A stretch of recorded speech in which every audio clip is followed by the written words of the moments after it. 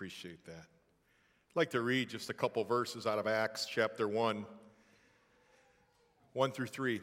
This is written by a historian. He's a doctor. And if there's anyone who wanted to make sure he got the facts right, would have been this man. Here's what he wrote. The first account I composed about all that Jesus began to do and teach, until the day when he was taken up after he had, by the Holy Spirit, given orders to the apostles whom he had chosen. To these he also presented himself alive after his suffering by many convincing proofs, appearing to them over a period of 40 days, and speaking of the things concerning the kingdom of God. Would you pray with me? Lord, we just ask one thing this morning, that we could see you more clearly, to hear you more clearly. And Lord, we know that would make all the difference. So no matter where we are in our journey, in our story, might we hear you this morning. In Jesus' name, amen. I was reading, about a debate between a Christian and a skeptic. Very intriguing article. In the article, it kind of tried to convey the essence of the debate, but it also let me in on the fact that there was a panel of 10 judges who were evaluating this debate. That's unique. And the conclusion, overwhelming, except one undecided, was that the Christian presented his case for the resurrection, and that the skeptic had no answer. He had nothing. As a matter of fact, one of the judges even said, I'm now inclined to believe that this is true. You see, the historical evidence for the resurrection is overwhelming. There are a couple things Luke says is there's convincing proofs that he was alive. He says later in Acts the same thing, Acts 17:31. There are many witnesses. They gave convincing proofs that Jesus was alive. Dr. Luke, who lived in the time of Jesus, he had personally talked to many of these eyewitnesses. He tells us there were many demonstrable proofs. Not just one or two, but many. And from the beginning, there have been those who've rejected the resurrection. But you almost always find, in those cases, prejudice, bias, and certainly just flat-out unbelief. There are at least 12 arguments in favor of the historicity of the resurrection. One is the disciples' eyewitness experience where they saw and touched the resurrected Christ. The early proclamation of the resurrection, not from a couple guys who were disillusioned, over 500, some say over 1,000 people who saw a man who was dead 3 days later alive. That's a lot of people. The transformation from fear to martyrdom. You see, there were men who were afraid. They cowered at the crucifixion. They cowered over fear of being persecuted because of their association with this man named Jesus. And all of a sudden, where did this bravery come from? Where did this courage that even led to martyrdom? Of course, there's the evidence of the empty tomb. I mean, the Roman soldiers try to spin a lie on it because there was nobody there anymore. The empty tomb stands as evidence. They proclaimed the resurrection in Jerusalem itself, where it was probably most dangerous. You see, when you're proclaiming a king, you risk something. When you proclaim a risen king, man, you better watch your back. No one was able to produce the body. The existence of the church today is evidence of the resurrection. Around the world, people who love Jesus and believe what we just sang about are worshiping him. How do you explain that? But the resurrection. The change of the day in worship to Sunday. Why did that happen? Because of the resurrection. The conversion of James, the brother of Jesus, who saw this perfect life, still didn't believe. What was it that changed his mind? He actually wound up penning a book in the New Testament. What changed James' mind? The resurrection. How about a guy named Saul who couldn't wait to kill Christians? He had his troops, his gang, so to speak, and he sent them house to house, dragging out Christians to beat them and flog them. All of a sudden, this guy, this same guy, all of a sudden becomes the greatest preacher potentially ever of the crucified and risen King. What happened? It was the resurrection.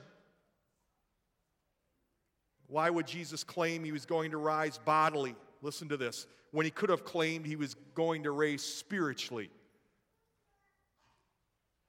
I mean, why claim bodily resurrection? I mean, what if you're wrong? If you claim spiritually, at least you can say, well, his followers could say, well, see, you just can't see him. But no, he took it a little further and said, no, I'm going to bodily raise from the dead. You see, the resurrection places Jesus Christ in a class all by himself. It makes him unique. Other religions can say, hey, we have a founder. We have a holy book. We have religious days. We even have a building we can worship in. And Christians say, all that may be true. All that may be true of what you're saying. But Christians say, our founder rose from the dead. That's what we proclaim. That's what we sing. End of conversation. We drop the mic. Our founder rose from the dead. Philip Yancey, he says, in many respects, I find an unresurrected Jesus easier to accept. Easter makes him dangerous. Because of Easter, I have to listen to his extravagant claims. I can no longer pick and choose from his sayings. Moreover, Easter means he must be on the loose out there somewhere. That's a good point. What's Yancey trying to say? Because he conquered death, he's in a category all by himself, and it requires you and I now listening to what he has to say. To changing our shift in our mindset. You say, okay, maybe I'll buy that. Historical evidence of the resurrection. So what? What's the significance of it? Romans 1:1-4 says, Paul, a bondservant of Jesus Christ, called to be an apostle, separated to the gospel of God, which he promised before through his prophets in the Holy Scriptures, concerning his Son, Jesus Christ our Lord, who was born of the seed of David, according to the flesh, and declared to be the Son of God with power, according to the Spirit of holiness by the resurrection from the dead. 1 Corinthians 15:14-19. And if Christ is not risen, then our preaching is empty. Your faith is also empty. Yes, and we are found false witnesses of God, because we have testified to God that he raised up Christ, whom he did not raise up, if in fact the dead do not rise. For if the dead do not rise, then Christ is not risen. And if Christ is not risen, your faith is futile. You're still in your sins. Then also those who have fallen asleep in Christ have perished. If in this life only we have hope in Christ, we are all men the most pitiful. What's Paul saying? Without the resurrection, I shouldn't even be talking this morning, because it's useless. Without the resurrection, your faith is useless. We are false witnesses. Without the resurrection, no dead will ever be raised. Without the resurrection, we're all still in our sins. Without the resurrection, all who have trusted Christ are lost. Without the resurrection, we are to be pitied more than all men. And without the resurrection, you and I have no power, no new life. We're just confined to this old life. But biblical Christianity is based exclusively on the resurrection, because you don't have a living faith in a dead Savior. But the resurrection of Christ means there is hope beyond death. That transformation not only is possible, but it's offered. And it's evidenced As you and I read through the Gospels and the book of Acts, what do we find? We find Peter, John, Stephen, Paul, Philip, Luke, Mark, Matthew, James, Thomas, all men who, when we look at them, lives were marked by failure, defeat, doubt, fear. Something happened. They encountered the resurrected Christ. Their lives were no longer the same, and their message was one: Jesus Christ. That was their message, all of them. If you were to meet him on the street and say, "Hey, Thomas, how you doing today? What do you got to say?" He'd say, "I got nothing for you, but Jesus died and risen from the dead. He's my message. He's my Lord." That was their message. All of them. That became their message. Because he died and rose again, just like he promised, he paid the price of sin, he defeated death, Satan, the demonic realm, and he made it possible to live a new and overcoming life. The question on the table then is, okay, it's historically true. Okay, I get it, it's significant, but what does it mean to me in my life? Let me maybe start by saying this. If he's risen from the dead and it's true, and it is, then so is his crucifixion. Uh-oh. All you might know is, I know he died for sin. That means I got to stop and think about something. What about my sin? It's a good question. It's an important question. I had to ask it at the age of 19. If you could describe my life, be one word: lost. And not just a little lost. I was completely lost. Until I stopped and had to come face to face with a crucified and risen Lord. And that I couldn't ignore. And it's that Lord I fell in love with as I studied his life. Maybe you're familiar with the bridge illustration. We're going to put it on the screen behind me. It's been helpful to many over the years. And as you look at it, and if you're familiar with it, and might not have to look too long, but you'll notice mankind on one side and God on the other. And as we think about mankind being on one side, we would have to admit we're sinful. We'd also have to admit there's this like magnetic pull to pride. There's a magnetic pull towards self and selfishness. There's this pull, a strong one, to control our life. After all, no one else is going to tell me how to live my life. There's a strong pull and a capacity to darkness. I can't explain how many people I've talked to. It says, "Matt, I got no idea how I wound up here. I never in a million years meant to be at this place. I never meant to cheat on my wife. I never meant to leave my children. I never meant to get pregnant before marriage. I don't know how I got here." What they were saying, and we would have to be honest, there's a capacity in us to go our own way and to make a mess of our life, if I may. You see, there's a chasm that needs to be crossed because God is so utterly holy, transcendent, perfect, righteous, so other from us. This chasm is immense. So immense, if you're honest, you say, as I look at my life right here, right now, I have no clue how I could ever have a relationship with the living, holy, perfect God. Beyond my comprehension how that could ever happen. The chasm is so wide. Or you might be here saying, yeah, it's wide, but you know what, if I do some things, just enough right things, good things, maybe I can bridge that thing. Maybe I can pull it off. All religions think that, you know.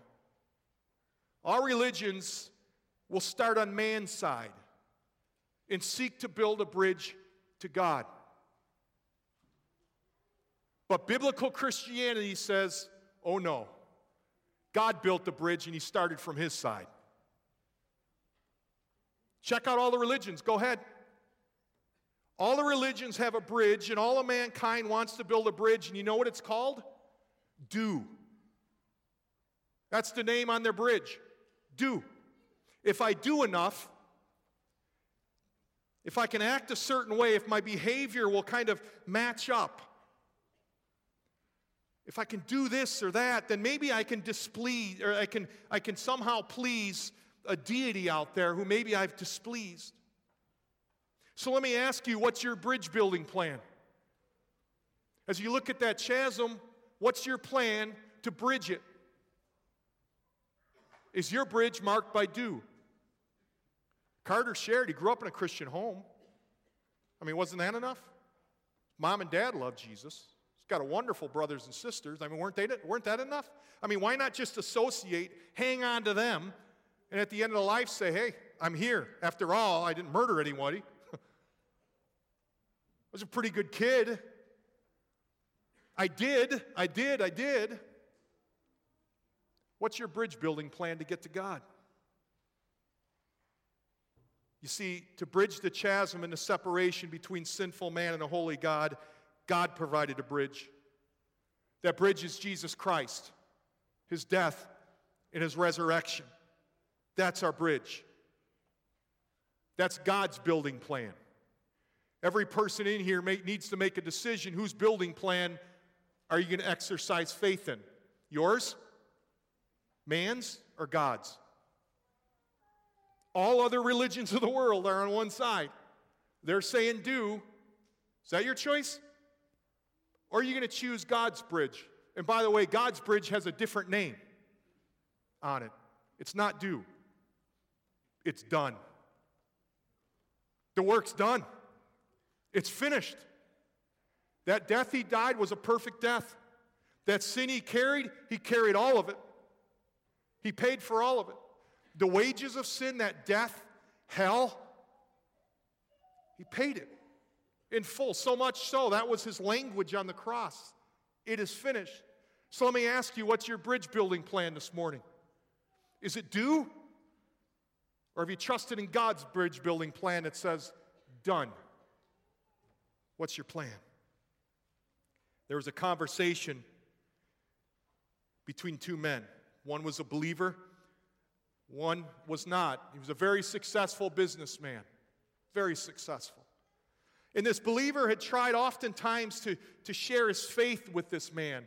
And this man listened, but inevitably he kept coming back. He said, listen, you don't understand. In my life, I've earned everything. Everything I have, I've worked hard for. I've earned it. And this heaven you're talking about, I'll earn that too. The man was getting frustrated. He tried it once more. He said, listen, Bill, I know you've had a successful life. I get it. I know you've worked hard. I get it. But I just got to shoot you straight.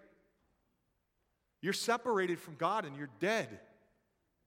And only Jesus can make you alive. And he shared about Christ's death and His resurrection for his sin and conquering death and said, Bill, that's your only hope. And Bill looked at him and said, if that's true, that's a game changer. It is, isn't it? If that's true, that Christ died and rose from the dead, that's a game changer. And God declares, I have a different bridge building plan. It's called done. I was the perfect sacrifice. I spilled my blood for people I love. And my death and my resurrection is a sure bridge. It will never fail, and the work is done. There's nothing you can add to it. There's nothing you can subtract to it. His work in dying and rising from the dead built a bridge, and it's a game changer. In 2017, right here, right now, whose bridge building plan are you working on? Are you trusting in? And don't deceive yourself. You're either one or the other. If you think, I'm kind of in the middle, I'm kind of leaning that way, you haven't trusted in it. You haven't trusted in His bridge building plan. Because if you've ever switched from the do plan to the done plan, you'd know it. Why? Because it's a game changer. And here's what Christians, I'm sure done it. You're like, okay, I switched plans. I know I'm forgiven, right? You're a Christian. And if I were to say, what does it mean if you're a Christian? A lot of you would say, I'm forgiven. A lot of you would say, I'm going to heaven. But there's something we forget about God's bridge building plan when we cross His bridge in Christ. It's this: you have a new life. It's not the same. And if you've crossed His bridge in Christ, your life isn't the same. You have a new passion. You've surrendered. You have new desires. You have a new focus. There's a power at work within you by the Holy Spirit you didn't have before. I'll let Scripture describe it. Listen to a couple passages. Romans 6:4-5. For we died and we were buried with Christ by baptism, and just as Christ was raised from the dead by the glorious power of the Father, now we also live new lives. Since we've been united with Him in His death, we will also be raised to life as He was. Romans 8:11-12. The Spirit of God who raised Jesus from the dead lives in you. And just as God raised Jesus Christ from the dead, He will give life to your mortal bodies by the same Spirit living within you, Christian. Therefore, dear brothers and sisters, you have no obligation to do what your sinful nature urges you to do. You understand what that's saying? When you were on the other side, doing it your way, on the do side, your only obligation was to the flesh. You had no power in your life. That's why you were utterly frustrated. That's why the do bridge doesn't cover it. There's no freedom. There's no hope in that. Because after all, how much is enough? How good is good enough? There's no freedom. There's no peace. There's no power. 2 Corinthians 5:17. This means that anyone who belongs to Christ has become a new person. The old is gone. Behold, new life has begun. Think of the implications of that. If you're sitting here, you said, I know I've trusted Jesus Christ. I know I came to a place where I crossed that bridge called done. And I trusted in Jesus Christ's perfect life. But you find yourself here this morning, Easter 2017, and you say, my life is nothing like it should be. I feel very defeated. I feel very lonely. I haven't made very good decisions lately. I've misdirected my passions. I've begun to slowly, in increments, give way so that my life now really looks nothing different than the culture around me. If you were to indict me for Christ-like living, I'd be in trouble. What's happened?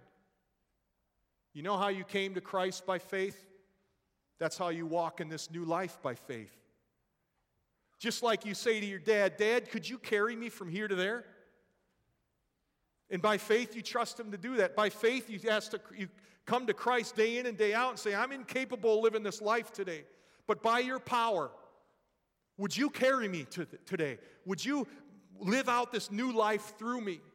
We forgot that part of it. We forgot there's a new life. We forgot there's a new power. That's what we're singing. We're worshiping a God who says, you know what? Not only is my power enough to save you, my power is enough to carry you through this life for all of eternity. Would you trust it?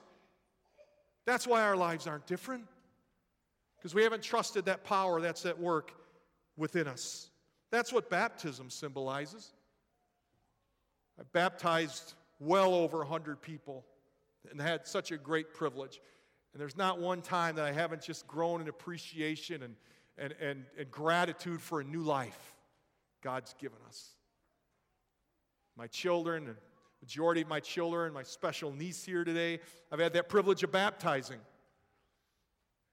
If you're a follower in Jesus Christ, that is a decision you should be making if you haven't already. So you can identify with this new life. This new life's an overcoming life. It's a life of freedom. It's a life of purpose. It's a life that's glorious in new experiences with God. And what is greatest in this new life is a deepening connection with the living God. Deepening connection with the living God. And I know you might sit here thinking, I am lonely. I am defeated. I'm hurting. I have a new word for you to leave here with. You're loved. You're loved deeply and passionately and completely. You're loved by a God who says, I'm going to walk through this life with you. I don't want you to hurt. I don't want you to feel lonely. I don't want you to live a defeated life where decision by decision you ruin it and walk away from God. That's not my desire for you. And He loves you. He wants you to know that. 2 questions to close with. I have to ask it. What's your bridge building plan? Have you been trying to cross this chasm on the Dew Bridge? I love you enough to tell you the truth. If that's your choice, to try the Dew Bridge, I'm going to tell you where it's going to wind up. Hell. That's where that bridge goes. And you need to know that. There's only one bridge that will get you into relationship with the living God. It's the one He built. It's called done. It's finished. Paid in full. When we trust what He's done, guess what? We're before God. This is amazing, and I know it's mind-boggling. We're before God pure, righteous, holy, because His blood has washed away our sin. It's the precious blood of Jesus that's made forgiveness and cleansing possible. So what's your bridge building plan? The second question is for those who have crossed the done bridge. You've trusted Christ. Let me ask you this morning. Are you walking in this new life? Or are you wallowing in the cultural norm? Where are you at? Only this resurrection power is going to help you and I to live a life of freedom, of hope, of peace, of direction, of purpose. It's a very personal moment, and there's nothing, no matter what you got for dinner, even if it's potatoes, no matter what you have, going on is not more important in this moment. So don't mentally check out yet. Have you trusted in Jesus as Savior, God's bridge? If you're sitting here saying yes, my next question is when? Don't let yourself off the hook. When did you do that? You say, I don't know the exact day. That's fine. Maybe you know the approximate time, like Carter. You knew how old he was. You see, a decision that monumental, you need to have an idea when you made it. And I don't mean just pray to prayer. That can be deceitful. That didn't mean you surrendered, and it didn't mean you crossed a bridge. It just means you prayed a prayer. But did you believe when you prayed that prayer? When did you cross that bridge? When? Think about that for a moment. When did you do it? And again, you might not know the exact date or time. Some of you are going to be able to say it was Easter 2017 when I crossed that bridge. There's some of you here today, you're going to make that decision. I know it, and I'm excited about that. You're going to be able to look back and say, you know what? I quit the Dew Bridge because I knew where it was going, and on Easter 2017, in the midst of a lot of people, I crossed the Dun Bridge and came into relationship with Jesus Christ. Everybody here should have got a card. It says done on it. Hopefully you have one. Hopefully you got one. We have good ushers, so I'm sure they pulled it off. It says done. Here's what I'm asking you to do. On the back, it says, I've trusted in what Christ has done in bridging the separation between myself and the living God. I crossed God's bridge on. Now you're going to need to share pens. If you've crossed His bridge, I want you to write when you did it. Everybody. It could have been 60 years ago, and you're like, you know what, it was about sometime around the age of 12 or 15. Write it down. Everybody. If you're a Christian, find a pen and write it down. Go ahead. I'm going to give you a minute to do that. This is important. When did you cross that bridge? And if you're here this morning, you're like, I want to do that right now. I want to pray with you while everyone else is writing down theirs. But look at me if you haven't trusted Christ and you're like, I want to do that right now. This is going to make this your prayer. I'm just going to lead it. I hope and I trust this is an expression of your heart, but you're praying this to God. There's no one else in the room right now but God. If this is what your desire is right now, why don't you bow and say these words in your heart. Dear Jesus, I thank you for coming, dying, and rising from the dead. I, this minute, trust in your perfect work on the cross and paying for my sin and paying its penalty and giving me new life. I trust you as my Savior and Lord. This morning I've crossed the Dun Bridge.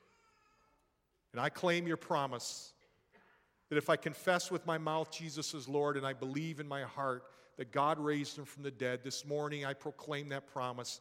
I'm saved. In Jesus' name. Amen. And if that was you, you write down right now, Easter 2017 on that card. Okay, hopefully everyone's found a pen. Here's what I'd like you to do. Again, maybe you've done this and this is a way to seal a commitment this morning to renew and walk in this newness of life. If you've crossed this Dun Bridge, if you've not, that's fine. I respect your place in the journey. That's okay. You're being honest. But if you have crossed that Dun Bridge and trusted Christ as Lord and what he's done, raise your card. Go ahead, get it up there. Now, keep it up there. Now, I want you to look around. If there's a moment you're tempted not to trust in the power of the resurrected Christ, remember this moment. Look at all these changed lives. And the only reason we can hold up this morning and stand in this truth and sing these songs is because our Lord is risen. He's conquered death, hell, Satan, all the demonic realm. And my friends, we have hope forever.